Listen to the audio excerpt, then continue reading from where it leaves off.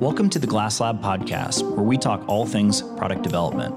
It's our goal every month to introduce you to the people, ideas, and development tools that are shaping the hardware products we all use every day.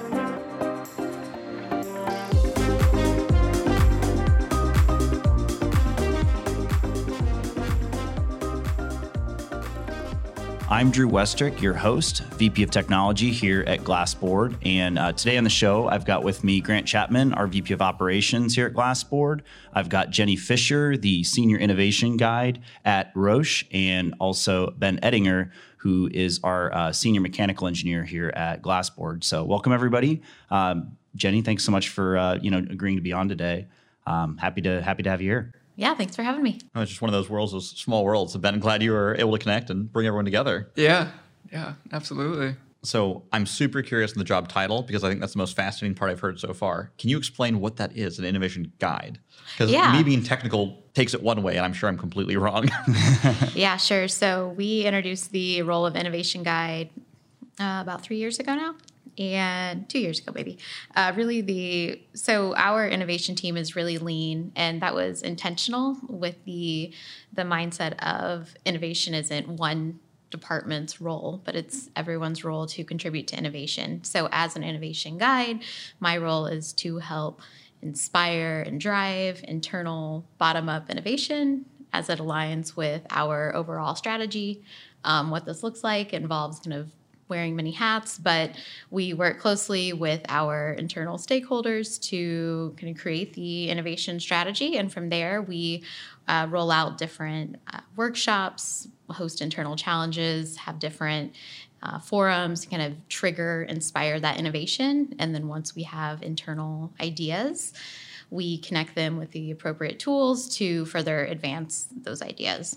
So I had somebody from an organization say, so you're kind of like an internal Sherpa. And so I'm really trying to get my title changed to Innovation Sherpa. So I think that's a lot cooler than guide. So cool.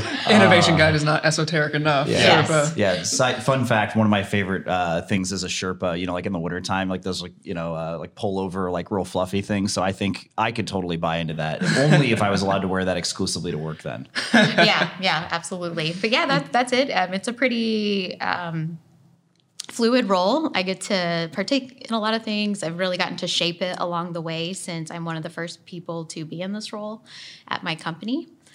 Neat. And I'm kind of curious. So when you say innovation guide, is that limited to product innovation, process innovation, or is it pretty much just innovation really company wide? Is there, I guess, some guardrails put on that, or is it sort of open? Yeah, I would say it's mostly about feeding our pipeline, so product. However, with that can come some, say, process innovation as we've introduced new methodologies like lean innovation, running design thinking workshops, anything that we think might be a trigger for creativity or ideas or something that could help us flesh out an idea. I would consider that more innovation that benefits us internally, but isn't an output to our customers. Gotcha. Neat. And the biggest question I've got is I hear these innovation workshops and things like that.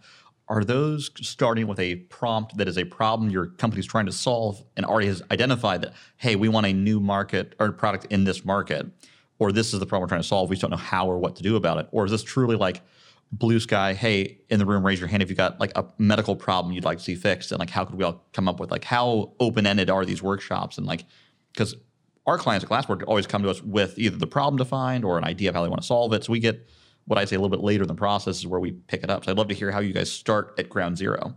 Yeah, so I think first and foremost, I work in our diabetes care division at Roche. So that's I'll say our scope, if you will. We have a great internal strategic insights team that has created just a bunch of artifacts or tools that we use that are representative of our customers. This can be people with diabetes, healthcare providers, payers, and this information kind of serves as initial fuel to inspire, say, a workshop.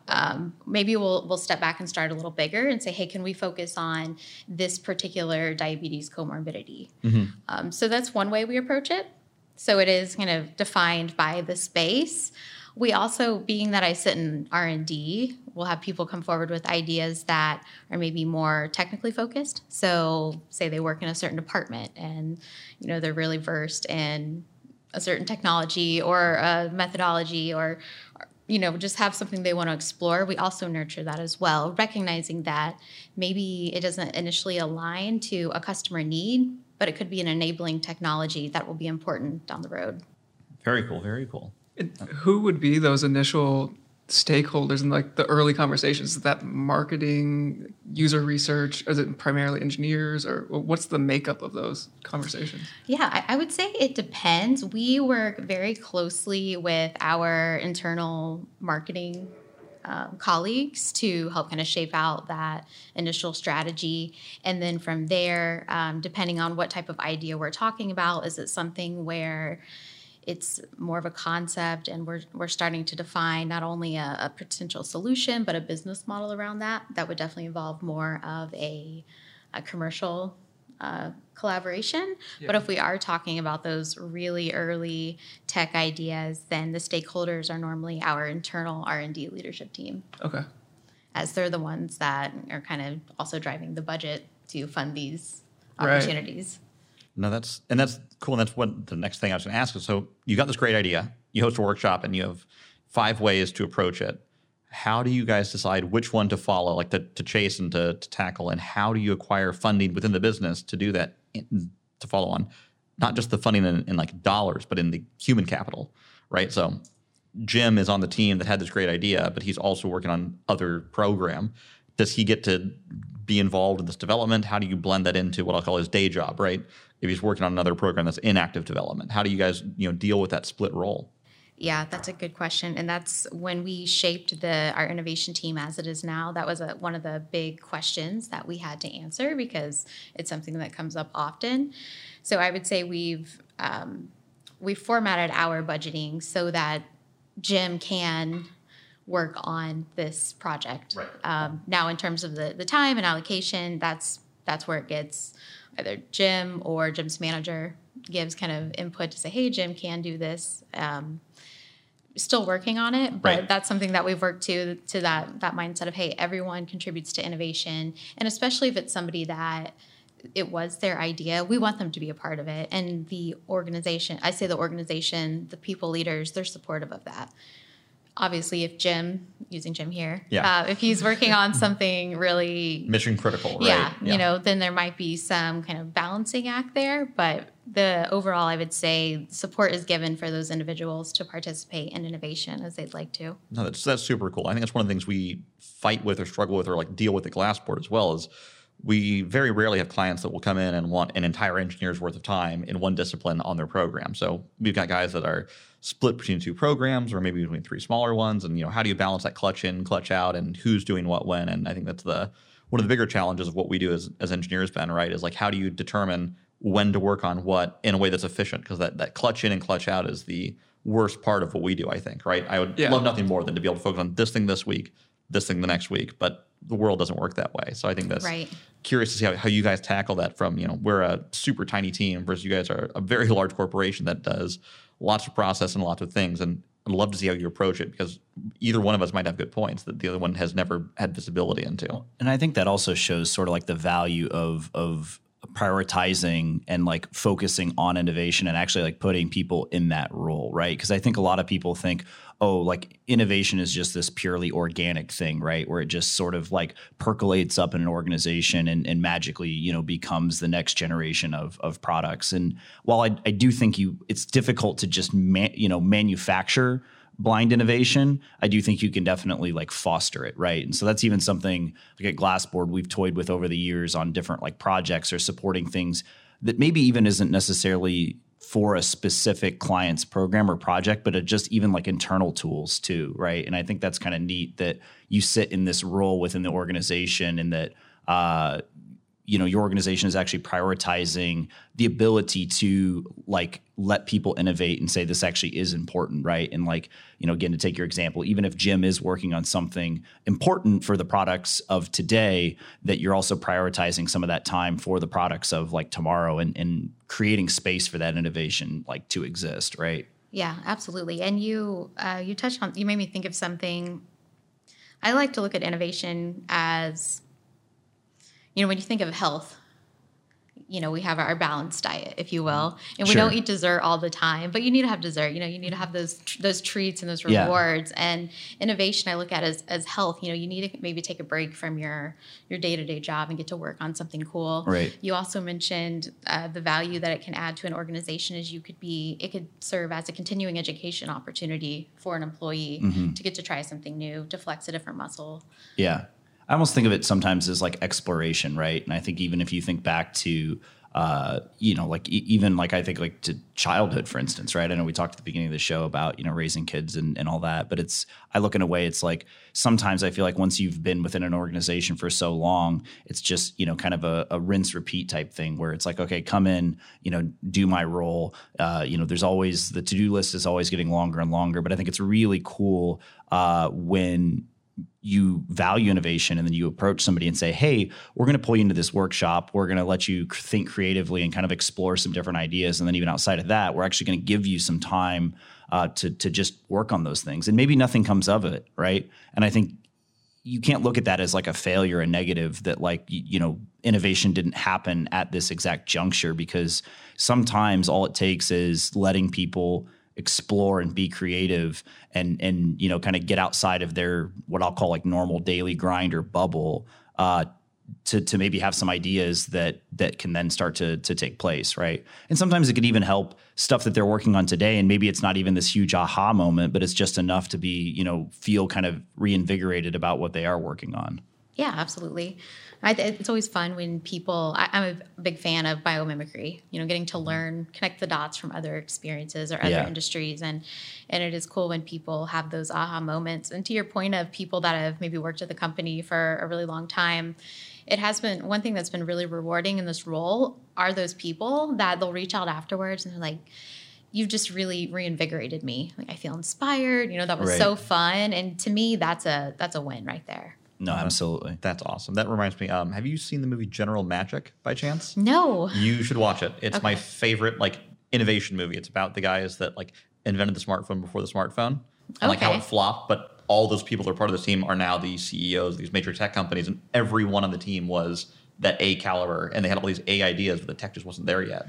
And I think it's one of those things where the failure actually led to a bunch more successes than that one success would have been.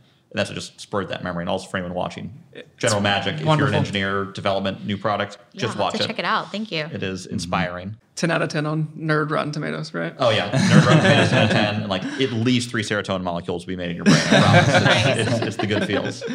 But I think that's the cool part about development. And Ben, you and I run through this all the time with the fight between organic or constructed development of how to solve a problem. I think you and I fight constructively on how are we going to approach this problem that we have? And it sounds like you guys just make time for it to be organic, which you structure time and then light the fuse and run away and see what happens, which is really neat. Yeah.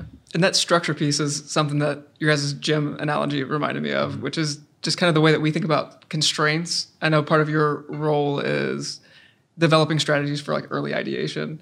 And I think sometimes if you just get people in a room and it's totally blue skies and no rails, right, then kind of the human nature is to take the path of least resistance to the solution. And I think one of the things that, at least for us, drives a lot of that creativity are the constraints. If you just say, design me this widget, okay, that's one thing. But then if you say, design me this widget that has to cost this much when it's done and you only have this much money to develop it, and oh, by the way, it needs to be tailored to these types of people, suddenly we look at each other and go, oh man, we have to get creative to do that, right? Right. What are things like that you've identified for early ideation strategies? You mean in terms of constraint? And I guess constraints kind of what we do internally. Do you? Right. And that's actually the question is how much and how do you give these guys rails? Yeah. There's definitely constraints. Normally time, you touched on that, we're sticking with Jim here, but if Jim only has so much time, that's obviously a constraint. Budget is a constraint. When we're talking about these technical innovations, we've moved more to the model or emphasizing, do something, show some evidence, get more funding, advancing that way. The continual unlock method, right? Yes. Get to the thing you told me you're going to get to, or maybe 3 steps behind it, but I'll tell you have to get all the way there. and then we'll decide if we get the next round of Right. funding or not, right? Yeah. And then also I've mentioned collaborating with our commercial stakeholders. We also have rolled out the lean innovation methodology, which heavily relies on the lean business canvas. And so that is a great tool right there to identify what could be constraints, either market size, channels, all those kind of key components. But that brings a little more of the commercial constraints to it. But we definitely want to work as a team, because these tools, the lean business canvas, this kind of internal constraining, they're all set up to align with our internal end-to-end process. Mm-hmm. Neat. That's super cool. I know we've talked a lot about sort of like the mechanics of the innovation, but I guess just industry wide right now, I mean, what do you see as being like where most of the innovation is happening, at least right now? Yeah, good question. So I think we all know COVID shaking up everything. Sure. Yeah. But especially in the healthcare space, we're seeing, you might see companies that are coming in that weren't there 5 or 10 years ago, maybe looking at like Google or Amazon. And also you're seeing a lot of partnerships emerge, especially if you're talking about a space like diabetes. There's so many complexities to diabetes, surrounding comorbidities. For one company to do it all, they could, maybe large companies can do it all, but it's kind of silly when you look at companies that are already developing expertises in certain areas, bigger companies or even startups that are emerging, what's going on in academia. Yeah. So when you talk about comorbidities, are you talking really about like holistic care then, like not just treating, I guess, diabetes specifically, but maybe all the things that play into that in terms of maybe it's, diet or weight or other like factors that can either make diabetes like better or worse. Is that what you're talking about, I guess? Okay, yeah. got it. Where that holistic care, anything under the, could be like a chronic health condition. Right. See, and I think that's at least like I don't have diabetes, but at least from a healthcare perspective, I do find some of the things that are interesting. Stuff like the fitness trackers, the watches. Even like with like Apple and Google now having health apps where you can kind of like pull together maybe a bunch of different data, or even as like a patient like looking at your healthcare metrics like more often, or being like more aware sort of holistically of like where you're at. Again, sometimes it'll tell you, your estimated maybe like VO2 max, right? And, as somebody that's maybe like not an athlete, you're like, well, why would that matter? But then the more you kind of read up on that and realize like, oh, that, kind of tells you a little bit about your cardiovascular health. Again, I feel like the more you can educate people about their health and maybe some of those like metrics and sort of like where they're at holistically from a healthcare standpoint, the more they can kind of work on all of those things, right? So I'm sure you guys are playing in that space, but it just seems like there's lots of connectedness and apps and even like patient data now that maybe only your doctor would know or see that. But now, you can be more cognizant of that. Like I think one of the neatest things, like when I get like blood work now is, I get an email from my doctor that sort of like shows me all the stats and whether or not they're like in a good or a bad range. And I mean, I'm an engineer, so I'm like a nerd and I really like data, but even I think for an average patient, I think being able to like see that and go back and access that sort of like whenever you want is sort of powerful. Cause I feel like normally it would just have been you order blood work, your doctor says, oh yeah, most of your levels look good, or you have these 3 or 4 levels that maybe don't look so good. And 3 weeks later, you kind of just like forget about it, and being able to like go back and reaccess that data or sort of see how those numbers are changing over time. Like those are all things that I'm just thinking of. It's just really kind of neat and being enabled at really a pretty like rapid pace right now. I feel like industry wide. Yeah, I agree. I think the thing that excites me the most is that personalization that you kind of touched upon. And, when we look at medicine in general and the models, the kind of traditional models, most of them being shaped around male, we see new companies coming out looking at, hey, what about females? We're 50% of the population. But then also just in general, what if I don't fit into one of those models? Right. When we're talking about any space, we all have unique complexities that we deal with. And so for someone to have that data to find what's right for them, either in managing a condition or just their general lifestyle, that's pretty empowering. And I also, being a new mom, I get excited about kids now being raised with this technology. I hope it really does just become the norm that what's ahaing us now is, I can have all this data on my wrist. They're just like, yeah, that's how it's always been. And hopefully it's going to lead to healthier generations. Yeah. And I love the gamification, right? Like I'm an engineer. I love numbers and math and things like that. But the red, yellow, green, or frowny face, smiley face scale on your numbers is amazing for people that don't do numbers well, right? Yeah. Even people that don't do graphs well. Just where am I, good, bad? Where's my Caesar thumb that we always say in engineering? Is it good or bad? But just having a gut feel of I'm actually really bad or I'm really good here. That's great. And getting that reward for if you change one of your numbers. My dad was fighting his cholesterol for a long time, and he got pretty gamification into the what aspects of my life give me the biggest bang for my buck. Yeah. Right? Can I eat that piece of red meat if I also go ride my bike to do this thing? I think the trend that I'm seeing from a patient perspective is this unwillingness to accept a one size fits all model, yeah. right? I think that a statistic I had read was in the next 3 years, humanity will come up with more data than we had in the 30 years previous. Yep. Mm-hmm. So the problem will not be access to data, or it won't be the data itself, maybe access to it. Or the right filter. The way to parse it, right? And I had a similar experience, Drew, you're talking about blood work, where I had a blood panel done, and I basically just got the very generic, you may want to try a Mediterranean diet to get these things. And I was like, hey, doc, no, I want to know the number. Give me the sheet. There's an app somewhere that I can parse this data with and make heads or tails of it. So I see that trend where it's, personalized care and wanting a tailored solution for the individual. Specifics, even I think to diabetes. I mean, I've seen there's a lot of the measurement tools are becoming more automated, right? Where instead of pricking your finger and taking a measurement, several times a day, you can wear a sensor. It's wireless, or you can tap on it with your phone, things like that.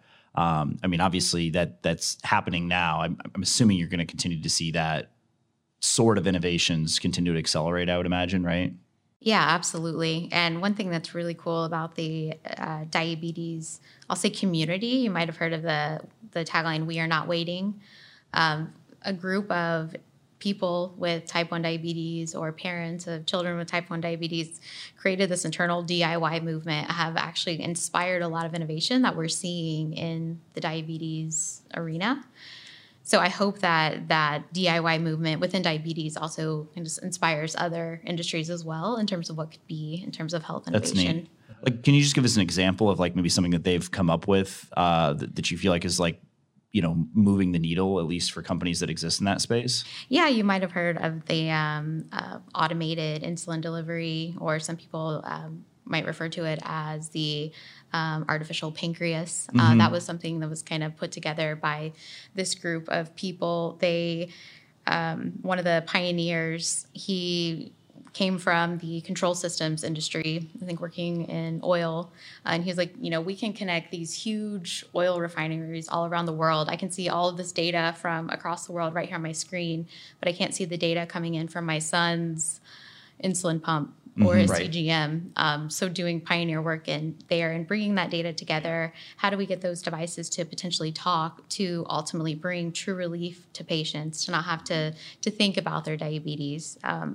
I saw something just last week. I think the average person with diabetes on insulin spends 1 to 2 hours a day having to think and manage their diabetes. Yep. Mm-hmm.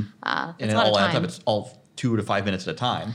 But that adds up throughout a whole day. Right. And that's day after day, week after week, right? Exactly. And even maybe the subconscious burden of, did I do that 2 to 5 minutes ago? Right. And what did I do at 8 a.m.? Should I eat that? Or is that going to cause me a problem, right? That subconscious of always having to monitor that, where for the rest of us, we take for granted that. Right. That's my wife calls it the mental load, right? Yep. It's a big term that they use, especially with mothers, right? It's just this constant thinking about the next thing. Is the laundry done? All of that. I think that can apply though really even to like patients, right? And just constantly having that mental load of where am I at? When is my next meal? Where's my insulin level now? Where's it going to be in an hour? Depending upon what I eat or drink or what I do or don't do, right? Right. So again, I think I would love to see more, like you said, community-based things, like predictive things, just even like the ability for people to sort of like share their experiences. Because again, I think when you look at individualized care, I think it's always a question too of like, well, if what I'm doing is working, may not always work for everybody, but other people I think can have value when they sort of see what other people are doing and it's working or not working, and just being able to share that, right? I mean, I know that with healthcare data, you have to be careful, right? I mean, there's laws that govern a lot of this, but at the same time, I do think there's some value, at least holistically, in being able to, say whether this, specific action, right, is helping or hurting, or, what direction it's going, right? Yeah, absolutely. I think the connectedness, the community you mentioned, that's it's so much more than even just say medical advice, but just feeling like you're not alone, especially if maybe you're the only person in your family or your immediate friend group that might have diabetes or any condition for that matter. In that same article that I just referenced, I think it mentioned over 90% of people will get their diabetes advice from community. Yeah. Yep. So just to put that value to that there. Yeah. No, and I think that one of the things for me is like a product development engineer that makes a huge ring there for me is like, I need a data set because I don't have diabetes. So I have no idea what the pain point is or what the small anecdotal detail is that would spring oh, that's what's a pain? Oh, that's a problem we can solve. But if I didn't experience that, it's really hard to come up with the fix. Yeah. And Ben, you and I have been on a number of programs where we aren't the intended customer of a product, and it's really hard for us to like, you have to put yourself in their shoes, but if you don't have enough data to draw yourself a pair of shoes to slip on, Right. You're trying to solve a problem that you don't know why it hurts, right? Yeah. I think that's the important part in like any product development story is the voice of that customer has to be loud. It has to be accurate. Oh, yeah. And you want the weird cases. You want that corner case to be heard because it might spark something that everyone else just takes for granted. Yeah, that's what sucks about it, but we don't need to complain about that. I want this other part fixed, but that part might be the easy one to fix, right? The low-hanging fruit. Totally. I feel like that's the soft side of what we do that makes what we do so much different than a traditional nuts and bolts engineer, right? Is like we have to be able to solve the technical problem, but we have to be able to identify the human problem, right? You have to crack the nut of like, what do you feel? Right. And I think that's somewhat non-traditional for an engineering path. And I feel like you deal with that a lot as well. Did you anticipate getting into that realm? When you were studying engineering, did you think you were going to a more technical nuts and bolts path and this just happened about? And maybe give us just a quick brief of your background, right? I don't think Grant sure. and I know it as well as the listeners, but that might help. Yeah, sure. So I went to school for biomedical engineering. To your question, Ben, why biomedical engineering? Initially, I was really interested in prosthetics. But I think there was always that underlying human component to it, or I'll just say creature component because I was really into animal prosthetics. Mm-hmm. But I did have a professor. She mentioned that a lot of BME students tend to have that more altruistic, or that's kind of why they get into BME and not wanting to help others. Mm-hmm. Then my path to Roche came about when I got an internship opportunity, not in prosthetics, but hey, Roche was a good company. I'll check it out. And then here I am, X amount of years later. So it just kind of, I still have that interest, but I'm not working in it now. But I think to the question, the underlying focus on people is still there. I never saw myself really getting into the pure just technical nuts and bolts. So when I came to Roche, I came in through our requirements engineering, which is more about that initial, elicitation analysis of the business and then the technical requirements and how do we feed those into more of the specifications down the road. So there was always that more, I'll say, soft skill side to it. Mm-hmm. So for me, now then getting here as an innovation guide and getting to connect people with those opportunities to talk to our customers, that kind of all just, I'll say, fell into place naturally. That's a great story. That's awesome. Yeah, and that is something that going back to when you asked, what do I do? One thing, so my customer in part is the R&D organization. And we hear that all the time. Like, we want to get in front of customers. So we've organized, in addition to our workshops, we've put together kind of these different, we call it the Innovation Impulse.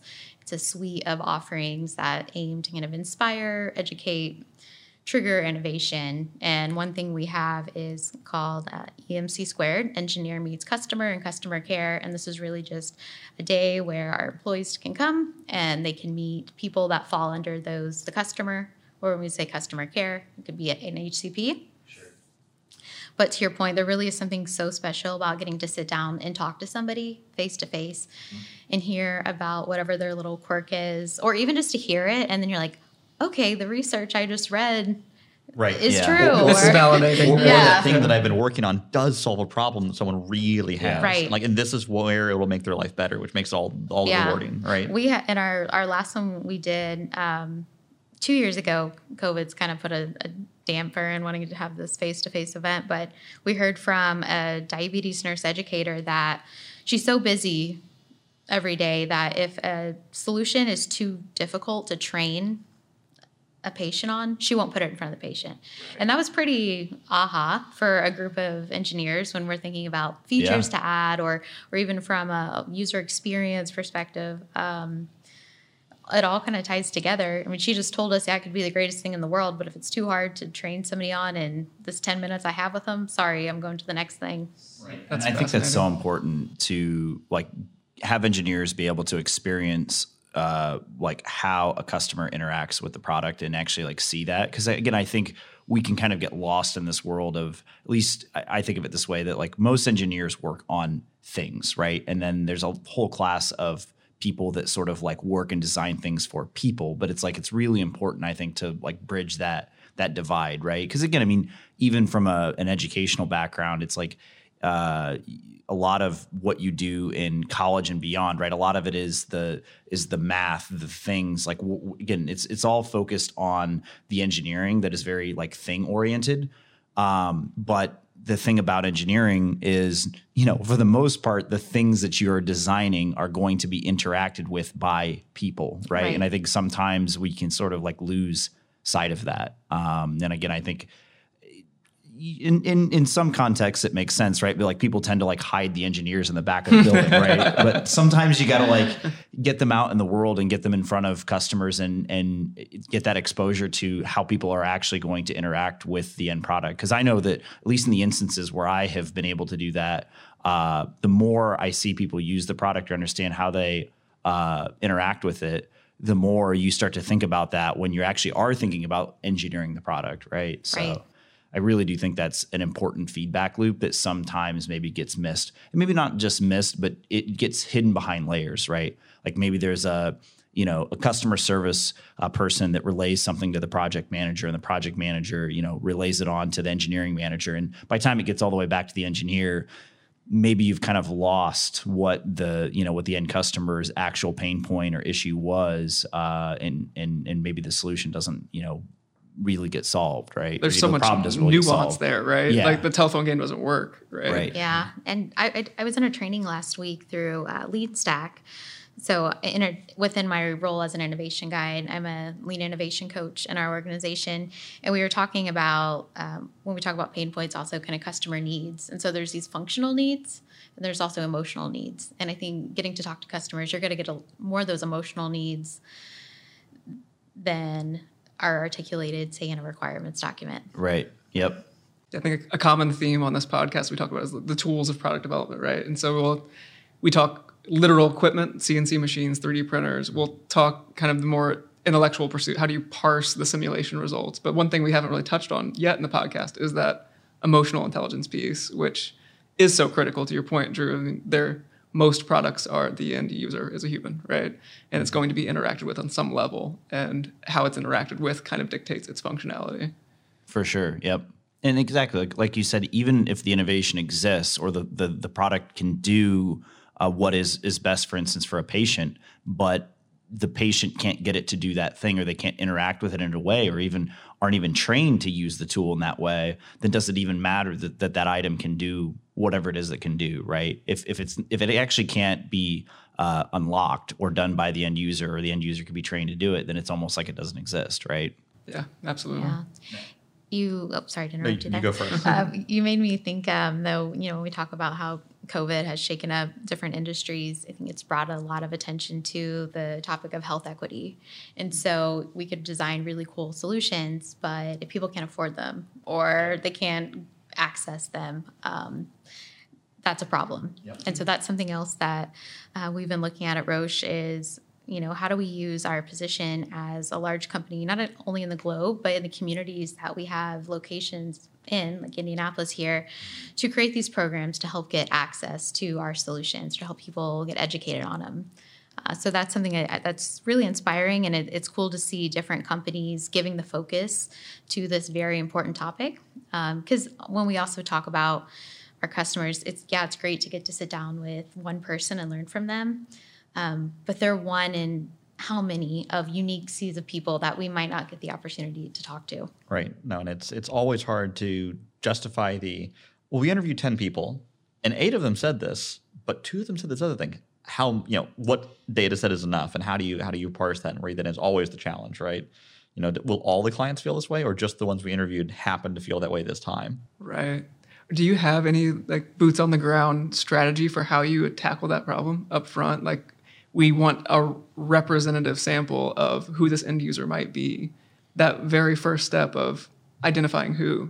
Do you guys have a kind of boots on the ground strategy for it? Yeah, so I think it depends. When we're talking about our more strategic insights research, there are very thorough upfront screeners that are created to ensure we're getting a sample that represents the population that we want to go after.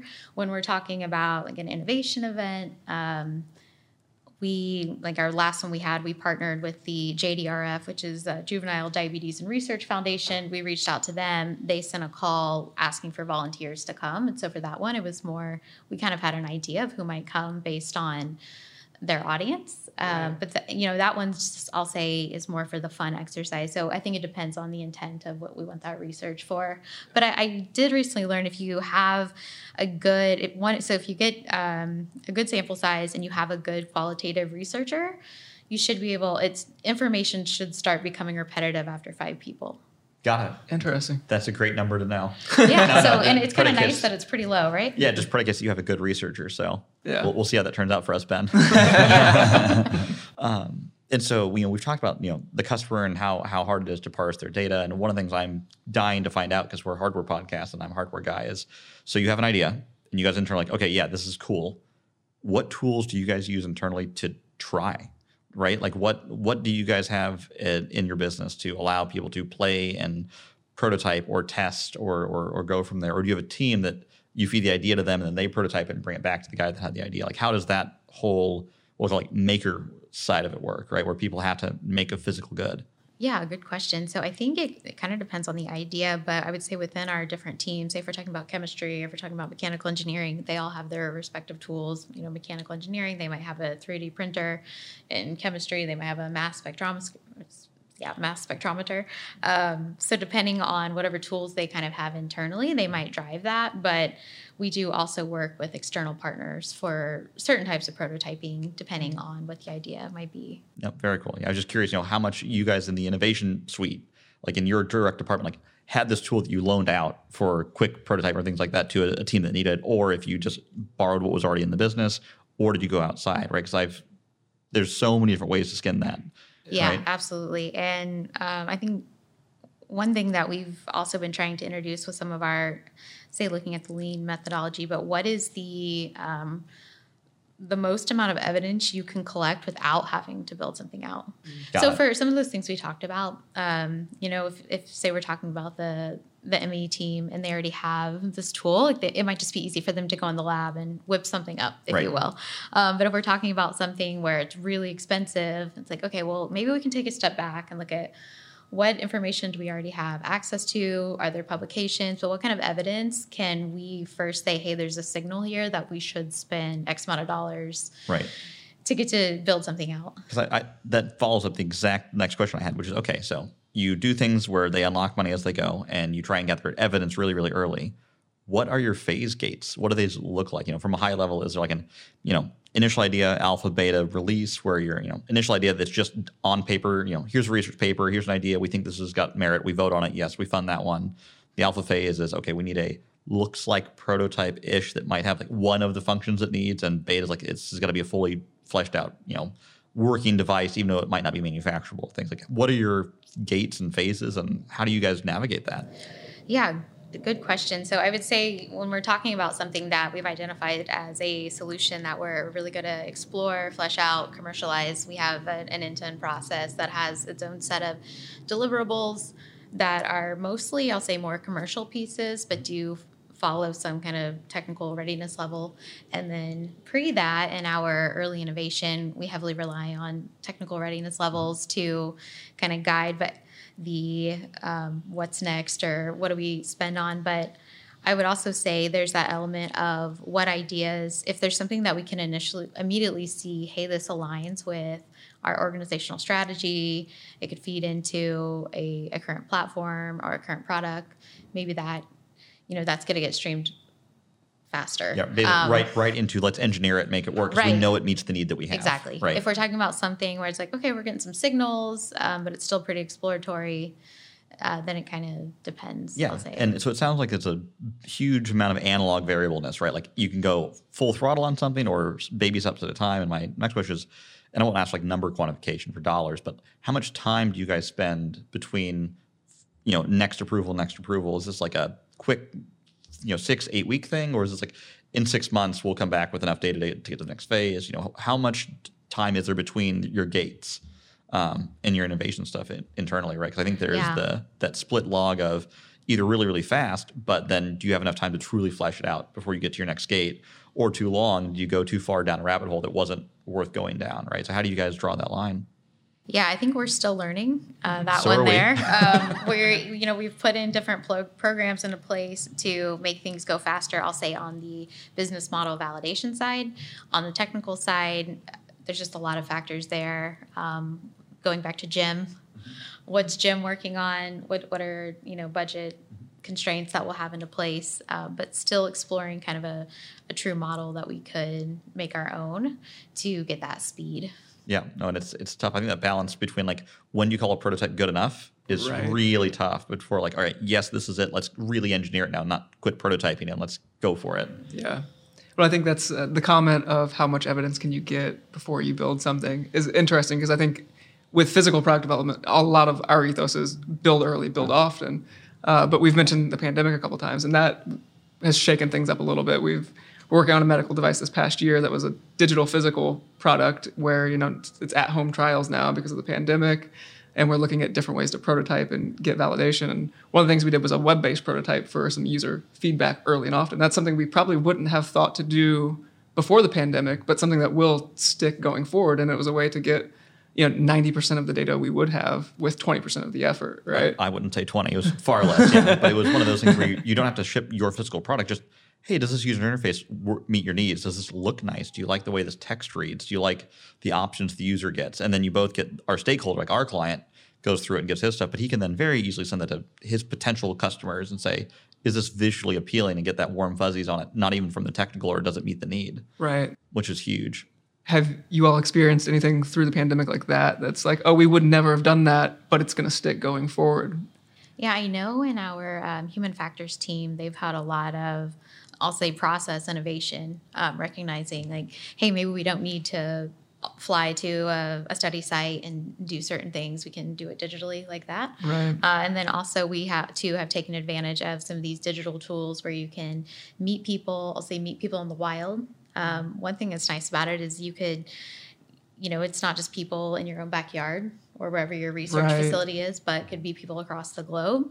And then I really think there's something underappreciated about that element of somebody getting to be in their own comfort zone, giving you that feedback, maybe not getting stressed out about getting stuck in traffic, I'm in this strange place, they're sitting at home getting to give you that feedback. And, is there something there? I don't know, but I'd like to think there is. Yeah, you get them as they are, right? Yeah, that makes sense. No, that's super neat. I think it's been really fantastic to just learn a whole lot more about innovation. Again, I think particularly innovation sort of, in a unique industry, right? Again, I look at it at the end of the day, obviously so much of what you do is people-centric, right? So I think that really is just neat to see how innovation takes place when it relates to patients and their care and stuff that really is like deeply personal. So I know I definitely enjoyed listening to all the different things you had to say today, and it's been just really neat. Yeah, well, thanks for having me. It's been great to sit down with you three. Yep. Thank you. Thanks for coming in. Take care, guys. Thank you.